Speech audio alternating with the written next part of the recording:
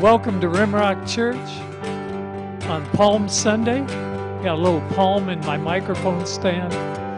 Would you like to stand with us? Even if you're home, you can stand and sing to the Lord this morning. Wave your arms in the air. And praise is rising. Hearts are turning to you. We long for you. Hope is stirring, hearts are yearning for you. We long for you. 'Cause when we see you, we find strength to face the day. And in your presence, all our fears are washed away. They're washed away. Hosanna, Hosanna. You are the God who saves us, worthy of all our praises. Hosanna, Hosanna. Come have your way among us. We welcome you here, Lord Jesus. Hear the sound of hearts returning to you. We turn to you. In your kingdom, broken lives are made new. You make us new. And when we see you, we find strength to face the day. Yeah, we need that. Come on. And in your presence, all our fears are washed away. They're washed away. Hosanna, Hosanna. You are the God who saves us, worthy of all our praises. Hosanna, Hosanna. Come have your way among us. We welcome you here, Lord Jesus. All right, now think about if you were at that street in Jerusalem where Jesus is riding in on the donkey. People are laying leaves at his feet, even their robes, and they're singing to him. Let's sing that first verse again. We say, praise is rising, hearts are turning to you. We turn to you. Hope is stirring, hearts are yearning for you. We long for you. 'Cause when we see you, we find strength to face the day. Yes, we do. And in your presence, all our fears are washed away. Are washed away. Lift it up. Hosanna, Hosanna. You are the God who saves us, worthy of all our praises. Hosanna, Hosanna. Come have your way among us. We welcome you here, Lord Jesus. You are the everlasting God, say. You are the everlasting God. The everlasting God. You do not think that you won't grow weary. You're the defender of the weak. You comfort those in need. You lift us up on wings goes one more time. Come on. You are the everlasting God, the everlasting God. You do not think that you won't go weary. You're the defender of the weak, and you comfort those in need. You lift us up on wings like eagles. Amen. Yes, he did.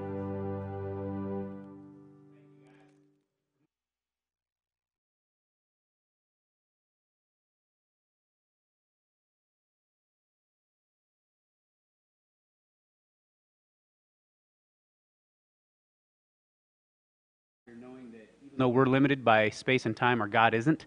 And I'm just grateful that we have the technology, grateful that we have a all-present God, that no matter where you're at or what you are doing, if you're aligning yourself with God, you can engage in deep worship. So if you would join me in prayer as we just get set on our service.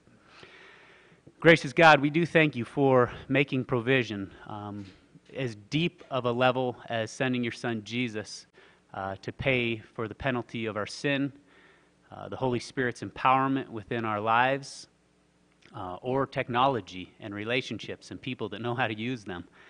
So we're grateful that we have today and the opportunity to come before you, to be taught by you, to bring you praise, adoration, and to just engage in worship, God. I pray that your Spirit would animate Ben as he brings the message. We thank you so much for your lasting word. As we turn to it now, we ask your protection and your blessing. In Jesus' name, amen. Amen. Thank you, Nick. And hey, welcome everyone. And we're so excited to praise God today on Palm Sunday. Jesus said, even if people didn't praise, the rocks would cry out. Isn't that amazing to think about? That's how worthy God is of our praise. But, you know, like many of you, these are times that we're trying to figure out what it looks like to live, what it looks like to praise God in these times. But it struck me that in the account in Luke 19 on Palm Sunday, you know, we always just focus on the celebration side. But it's interesting, if you keep reading that account, while people are celebrating, Jesus is weeping. He's lamenting. It says he looked over Jerusalem and he wept over it. He lamented. And it says the reason he lamented is he saw a coming destruction. We know historically, 70 AD, Jerusalem was utterly destroyed by the Roman army.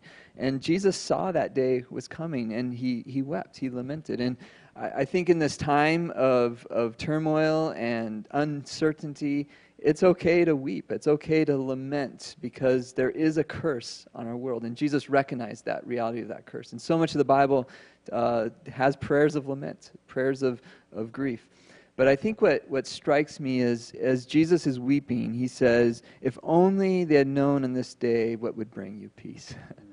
And so we don't lament like other people, because we have hope. We have peace in Jesus Christ. And that's my prayer for everyone who's watching this morning, is that you would know the peace. This is the opportunity to turn our eyes, our hearts towards God and receive the peace that he has us. Even on a day of destruction, even on a day of calamity, we can trust God. We can have peace in him. Ben, as you talk about lamenting, I've heard it said that the difference between lamenting and complaining, where they can feel very similar as you're expressing sorrow, is, like you just said, lamenting has a hope in store in the future, and complaining typically doesn't have that in view. I love that distinction, and I think that's the biblical call, is there is a time to weep, right? We're looking at it in Ecclesiastes. So we're going to be in Ecclesiastes. We've started this series, and I think this is a gift from God that he gave us Ecclesiastes for this time that we're living. It's the right time to be in this word, because I think God is speaking.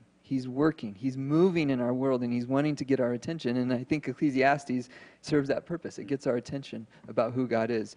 And so in Ecclesiastes, as we've gone through this, we're going to be in chapter 3, verses 9 through 15 this morning. And I want to just give you a quick recap that Ecclesiastes, and I think the NIV does us a disservice by translating the word habel as meaningless, because the reality is that word means breath. It means vapor.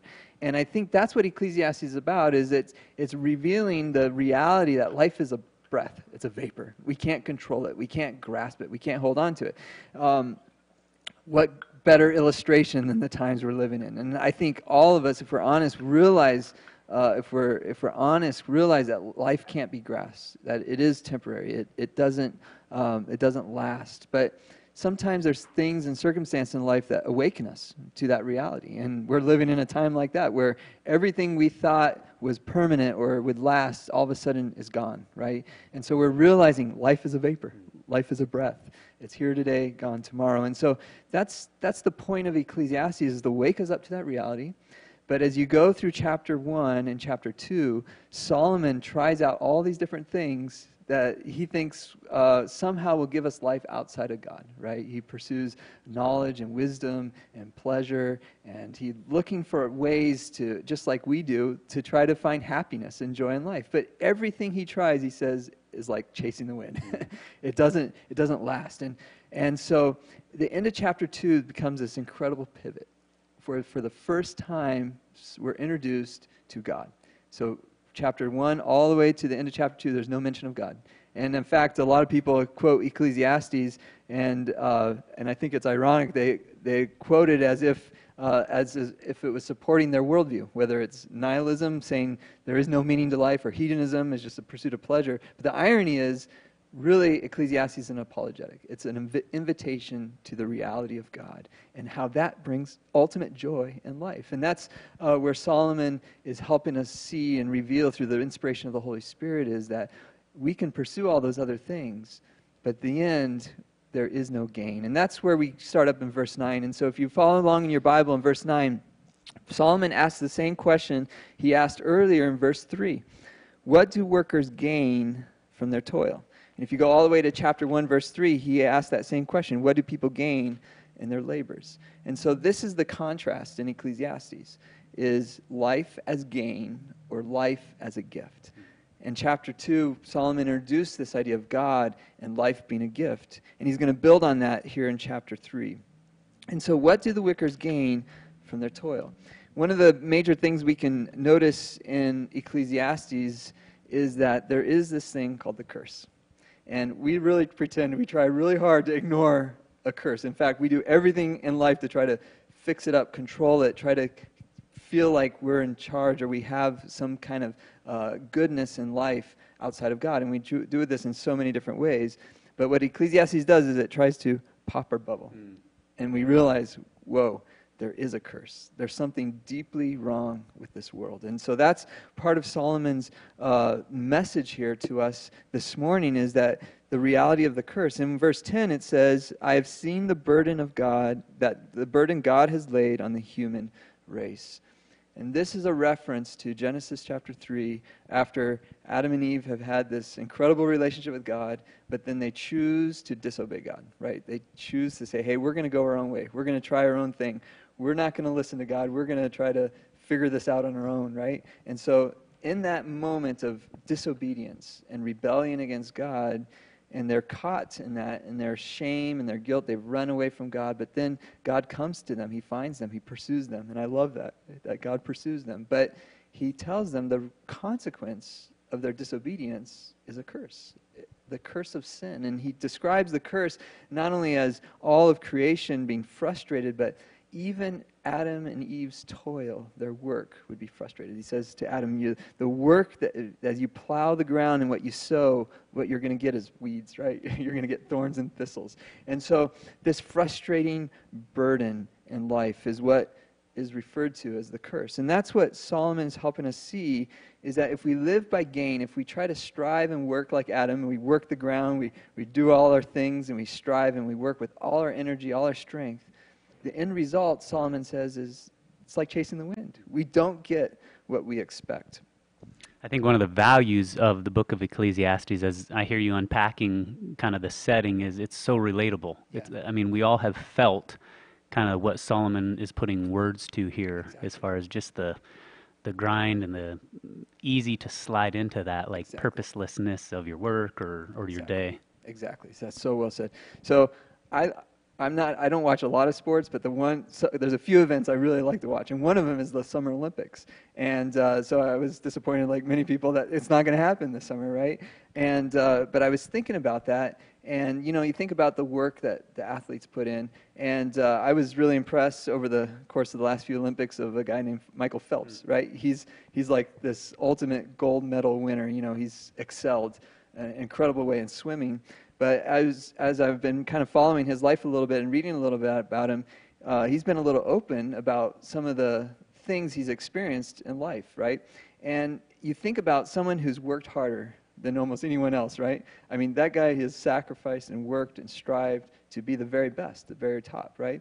But it's interesting, I was reading how at the end of the 2012 Olympics, he had won multiple gold medals, and he was sitting in his room alone, and he didn't eat or sleep for many days, and he was trying to medicate with drugs and alcohol. He just hit total bottom. And if you think about the glory of winning that gold medal and everything that went into it, but this is what he said. He said, I did not want to be in the sport anymore. I did not want to be alive anymore. And so I think this is what Ecclesiastes is talking about. It's that burden of the curse that even our best effort, even the very best that we can do, doesn't ultimately bring joy or satisfaction. I've since read that, Michael Phelps, he's doing a lot better now. He's gained some perspective in his life. But I think if he's achieved the very top, and that doesn't give him the happiness and joy, then what good can we do in our striving, right, as we try to pursue these other things? And so I think this is the contrast we're going to see in these passages. I just want to turn really quick to Ephesians chapter 2, verse 8, because I think Jesus helps us see what Solomon is ultimately talking and pointing us to, is this reality that joy and happiness cannot be earned, and a relationship with God cannot be earned. Nothing good in life can ultimately be earned in our own strength. And so that's what Ephesians 2, verse 8 and 9 says, "For it is by grace you have been saved through faith." And so what this is revealing is that the salvation, the joy, the happiness that we long for cannot be achieved through our effort, through our striving. Rather, it is not from yourselves, it is the gift of God, not by works, so that no one can boast. That's powerful. And I think that's what Solomon is pointing us to in Ecclesiastes. He's pointing us to this reality that people cannot gain from their labor, from their toil, from their striving. And that's the burden of the curse, right? Is that we want to get ahead, we want to gain, but we can't. We're stuck in this reality. And so what does God do? He gifts us with grace. Read with me as we keep going in verse 11. He has made everything beautiful in its time, and he has also set eternity in the human heart. Yet no one can fathom what God has done from beginning to end. And so this is the good news now. We're getting the good news. So there's this reality of the curse, but God is working. In the midst of the curse, God is working. He's revealing himself. And this is what he says in verse 11. He's making everything beautiful in its time. A few weeks ago, Bill talked about time and how there's a time for everything, right? And there's a time to be born and there's a time to die. We are in time. We can't escape time and the seasons of life. And we fight against that sometimes. And I think the invitation in Ecclesiastes is to accept that reality that we're stuck in time. But God is not. He is outside of time. He is not stuck in the curse like we are. He's outside of it. And this is what this is pointing to, is that God is good. And so sometimes we think about God not like us, outside of time and his sovereignty. And sometimes we think of that in a negative light. But the Bible reveals it in a good light, because we believe God is good. Because the Bible reveals the character of God. And the character of God is what we see in verse 11. He makes everything beautiful. And another way of looking at this word beautiful is everything good in its time. And so it's not just an aesthetic beauty, although I think that's part of it. It's an ultimate true beauty that reflects an ultimate goodness. And that is what God is doing. One of the things I love about the stories in the Bible is they reveal the character of God. And they reveal that God is a redeeming God. We see over and over in the Bible that people get themselves in messes. Last night, Boomer talked about Noah and the ark, and everyone was doing their own thing, and they were making a mess of the world. There was violence. There was all kinds of evil things going on. And yet God took this ark, and he made room for everyone, right? And so he made salvation. He made goodness. And he redeems a terrible situation. And we see that over and over, whether it's Noah or Moses and the Israelites, slaves in Egypt, yet God redeems this incredible, difficult trial that the people of Israel are going through, and he brings them out of Egypt as free people, right? He frees them. He frees the slaves. And we see that same story over and over. I think of Jonah, right? We taught on Jonah, and there's this terrible judgment coming, yet God is gracious, and he's slow to anger and abounding in love, and he sends Jonah, and he redeems the city of Nineveh. And so we see that same story over and over and over in the Bible, where you see the mess, but then you see God redeeming. So in some ways, when you step back to Genesis a minute ago, and it's God saying, because you didn't trust me, there are bad times, but yet God is redeeming those times. He's redeeming the work that we have started. Exactly.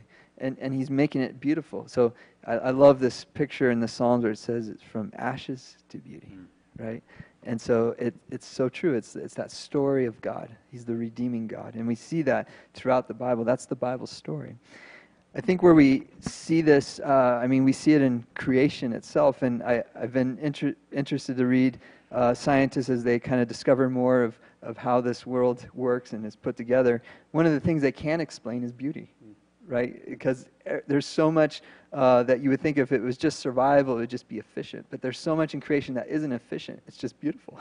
It's just gorgeous to admire and to look at. And so that reflects something about God, right? And he's doing that not only in all of creation, he's doing it in us. He's put that seed of the reality that God is making everything beautiful, and it's in his time, not our time. And that's the frustration, I think, sometimes. And I think where all these stories of the Bible culminate is what we're going into this week. We call this Passion Week because Jesus came for a purpose, and it was to redeem, to bring good, to bring beauty out of the curse in this world. And so this whole week, as we think about Jesus and why he came on this earth, and the fact that this week is what we call Holy Week, where he is preparing to go to the cross. And we think about that moment where he's preparing to go to the cross, and he's in the garden. And I think this is like the culmination of all the stories, because Jesus is in anguish, right? He's feeling the weight of the curse upon his shoulders. He's lamenting this reality of a world that's gone astray, that's gone totally wrong. It's broken. There's sickness. There's death. There's wrong. There's oppression. All these things that we experience every day that God never intended, but we've chosen because of sinfulness. And Jesus feels the weight of all of that. And it says in the garden that he's there and he's praying. And I love how he does this, because as he's praying, he says, Father. He says, Father. And I think that's beautiful, because God reveals who God is as a good Father, right? He's loving, and he's kind, and he's saving, and he's redeeming, he's fixing, he's healing. And he says, Father, if you are willing, take this cup from me. But he says, yet not my will, but yours be done. And so I think this is where Solomon is going in Ecclesiastes. He's helping us see what I think Jesus ultimately reveals to us is in facing the curse, in the reality of the curse, and facing death, and the ugliness of the cross. He came to this point if he was going to trust his Father. And I think this is what Solomon is saying in verse 12. He says, I know there is nothing better for people than to be happy and to do good while they live, that each of them may eat and drink and find satisfaction in toil. This is the gift of God. Think about that in light of Ephesians 2. The grace of God, the gift of God. Now, verse 12 sometimes has been used wrongly. And I want to read this again, but think about it, personalize it. And I want you to read it again and put your name in it, right? I know there's nothing better than for Nick or Ben to be happy and to do good while they live, that Nick and Ben may eat and drink and find satisfaction in all their work, because this is the gift of God. So put your name in there. And then you see that this verse isn't a verse of despair, it's a verse of hope. Because God is a redeeming God, because he's making everything beautiful, he changes how we go through life. It's no longer a burden of despair, but there's a gift of hope to go through this life. You think about, I've heard before just the idea of God reversing the curse. Yeah. And though in completion, that's certainly a process. And I think we get little hints here of Absolutely. eternity in our hearts. Yes. And recognizing the reverse first had to start with my dark heart. And once Christ has redeemed that, it makes a world of difference how I view work and food and drink and anything when you know it's in process of being reversed and being made whole. Absolutely. And I love that. And I love that it's a process, right? And so, but I think the first step in that process is repentance. That was the message Jesus preached.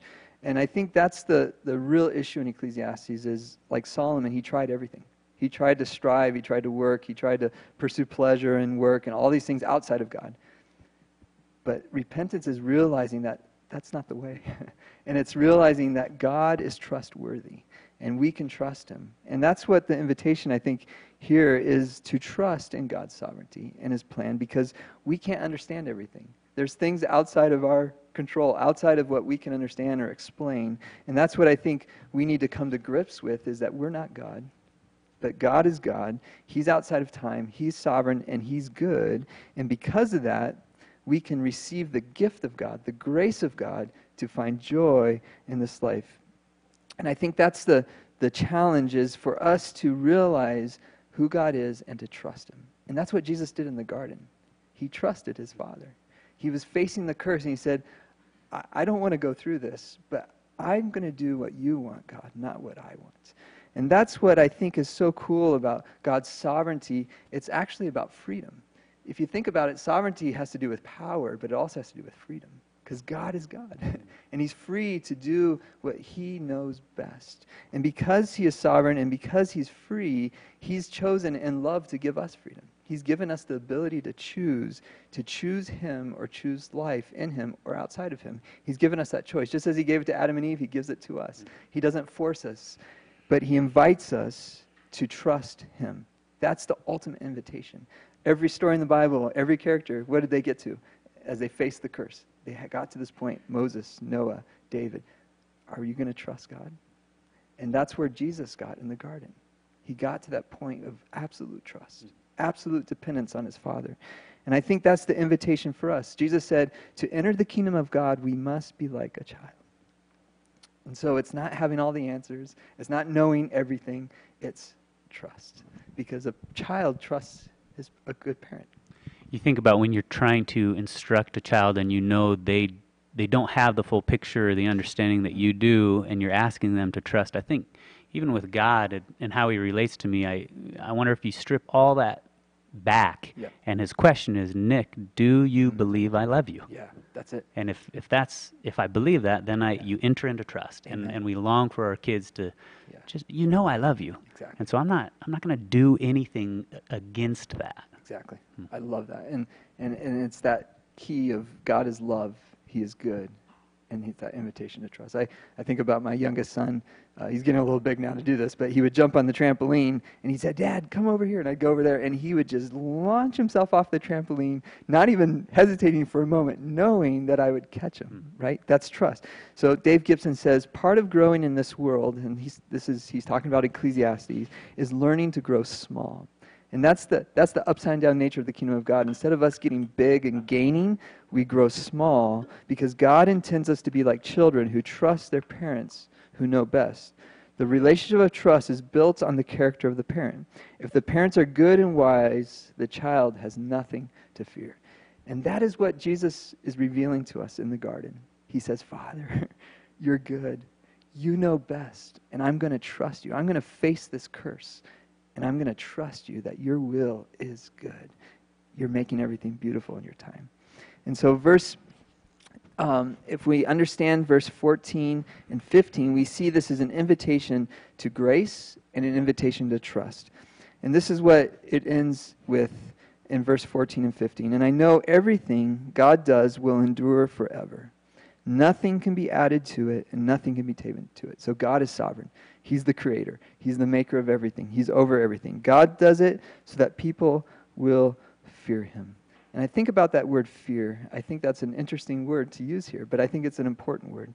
So I think there's three things that I think God is inviting us to consider this morning. And I want you to really think about this. Have you accepted the reality that God is sovereign and that he is good? Do you see him as Father, as a good Father? Second, have you come to the place where Solomon came of understanding that life is about gift? It's about grace. It's not about gain or working or striving. And that if you understand the grace of God, you can understand the joy of God. It says, Jesus endured the cross for the joy set before him. So where there's grace, there's joy. Where there's gift, there's joy. And so Jesus lived in joy. He didn't live in agony or despair. He lived in joy. He spent time in parties. He spent time enjoying the good gifts of God. And third, can we hold the gifts of God with an open hand? Or are we trying to hold on to it, grasp it like breath or wind? And this is where Jesus says, not my will, but yours be done. When we trust him, then we can be satisfied with everything that he's given us and everything that life brings. Whether it's a time to be born or a time to die, a time to embrace or a time not to embrace, right? That we're living in now. Yeah. Either way, whatever happens, we can have this joy that cannot be taken away from us. And so the satisfaction lodges in my heart, and I understand and I accept the boundaries of creaturely existence and accept that the seasons of life come from God's good and wise hands. We can trust and accept God. And so what's the ultimate invitation here in verse 15? He says, whatever is has already been, and what will be has been before, and God will call the past into account.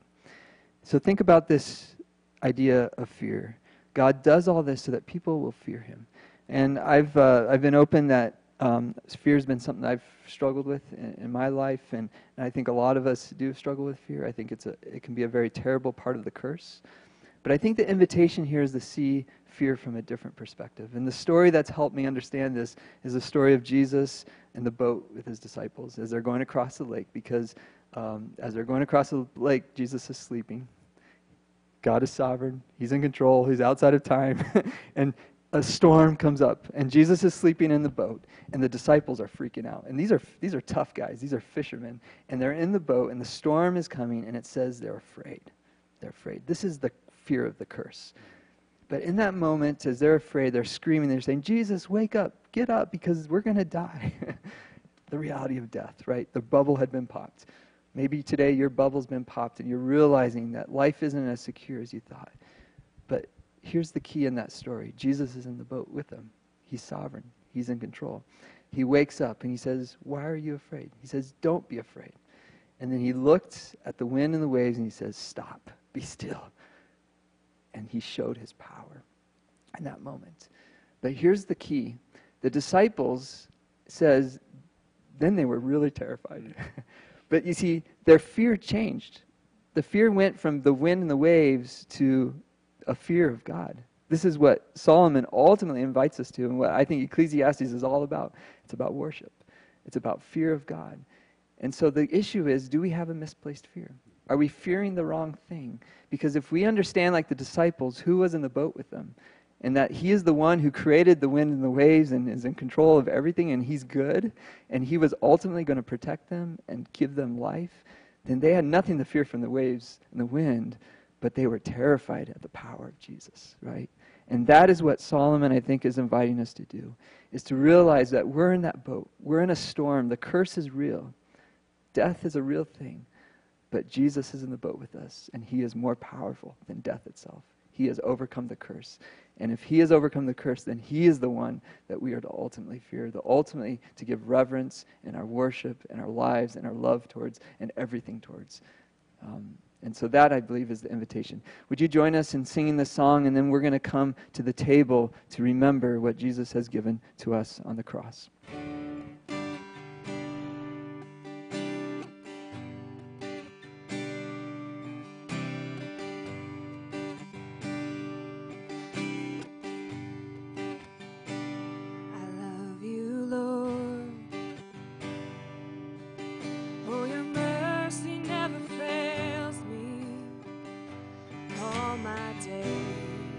I've been held in your hand. moment that I wake up till I lay my head, I will sing of the goodness of God. And all my life you have been faithful. And all my life you have been so, so good. With every breath that I am able, I will sing of the goodness of God.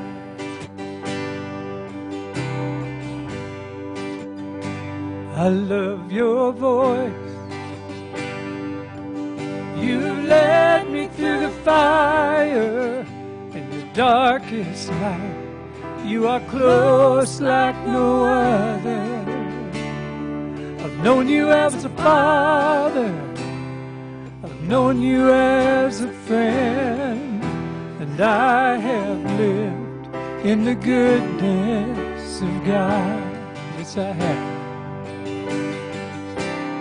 All my life you have been faithful. And all my life you have been so, so good. With every breath that I am able, I will sing of the goodness of God. Your goodness is running after, it's running after me. Yes, it is. Your goodness is running after, it's running after me. With my life laid down, I'm surrendered now. I give you everything. Your goodness is running after, it's running after me. Let's sing that again. Come on. Your goodness is running after, it's running after me. Your goodness is running after, it's running after me. With my life laid down, I surrender now. I give you everything. Your goodness is running after, it's running after me.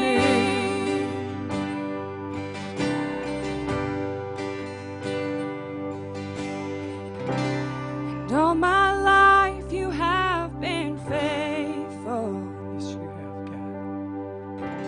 And all my life you have been so, so good. Every breath that I am able, I will sing of the goodness of God. I will sing of the goodness of God.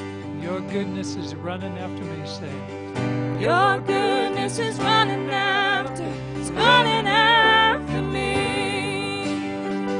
Your goodness is running after, it's running after me. With my life laid down, I surrender now. I give you everything. Your goodness is running after, it's running after me. One more time. All my life you've been faithful. Sing it to him as a prayer. Sing. All my life you have been faithful. Yes, you have, God. All my life you have been so, so good. With every breath that I am able, I will sing of the goodness of God.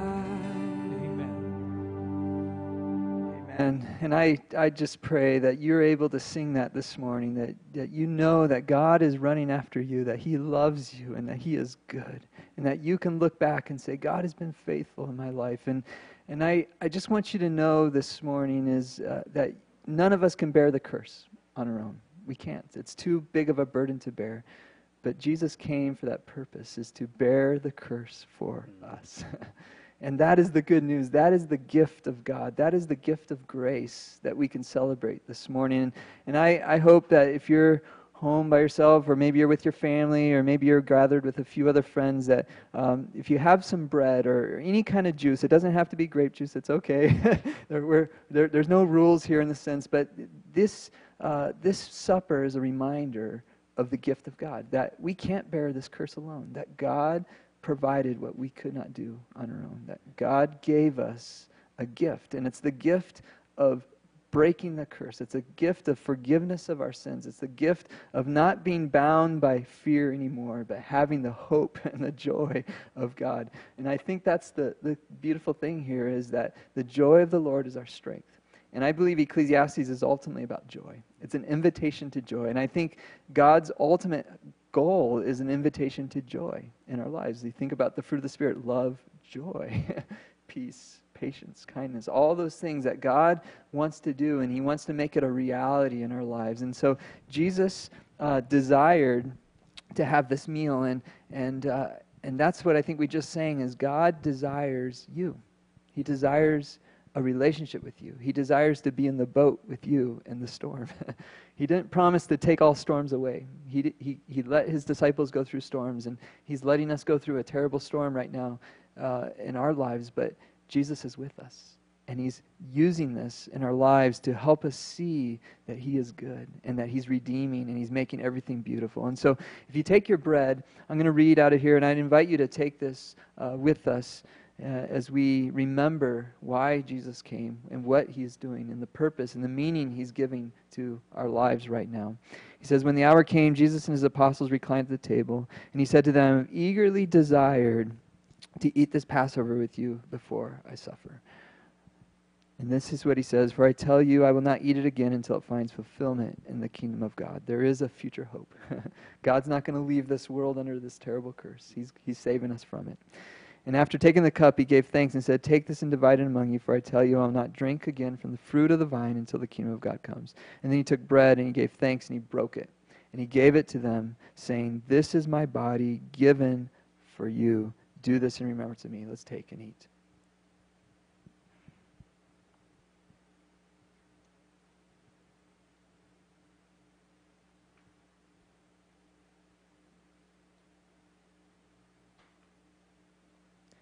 In the same way, after supper, He took the cup, saying, this cup is the new covenant in my blood, which is poured out for you. And so I'd invite you to take and drink and remember the covenant.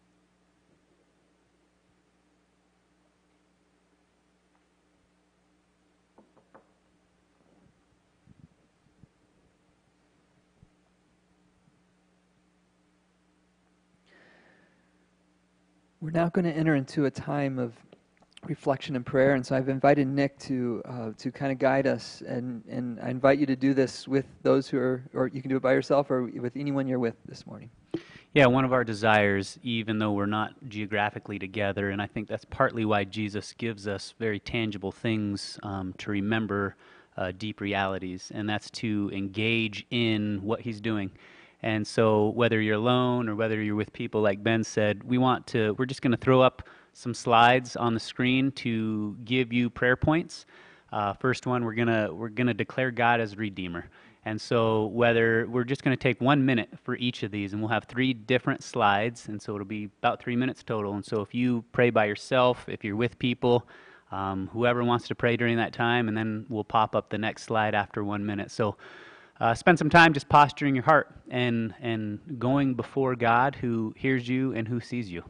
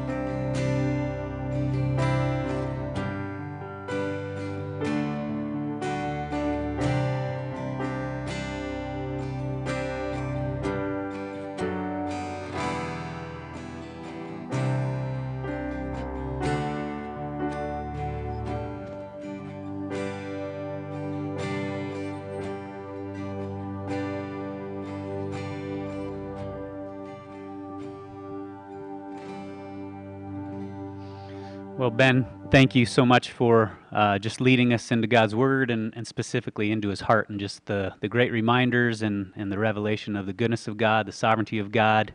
Even in the midst of trial, there's joy to be had. Let me pray for you and with you. Living God, we thank you so much for your faithfulness as we have discussed, as we have read, as we have sung. And may you, Holy Spirit, bring revelation to us of that faithfulness. May we see it and acknowledge it. May we walk in it. I pray that you would instruct and teach us and help us know the magnitude of our sin and the lack of resources that we have to bring gain to ourselves. But I do pray that we would be humble enough and wise enough to take you up on your gift, that you have done all that is needed to invite us into your holiness and invite us into your gain, that we now have lasting purpose and value. And so may we fear God and nothing else. Amen. Would you stand if you're sitting at home and sing this song with Hannah? It's going to lead us in this. And all of you is more than enough for all of me, for every thirst and every need. You satisfy me with your love, and all I have in you is more than enough.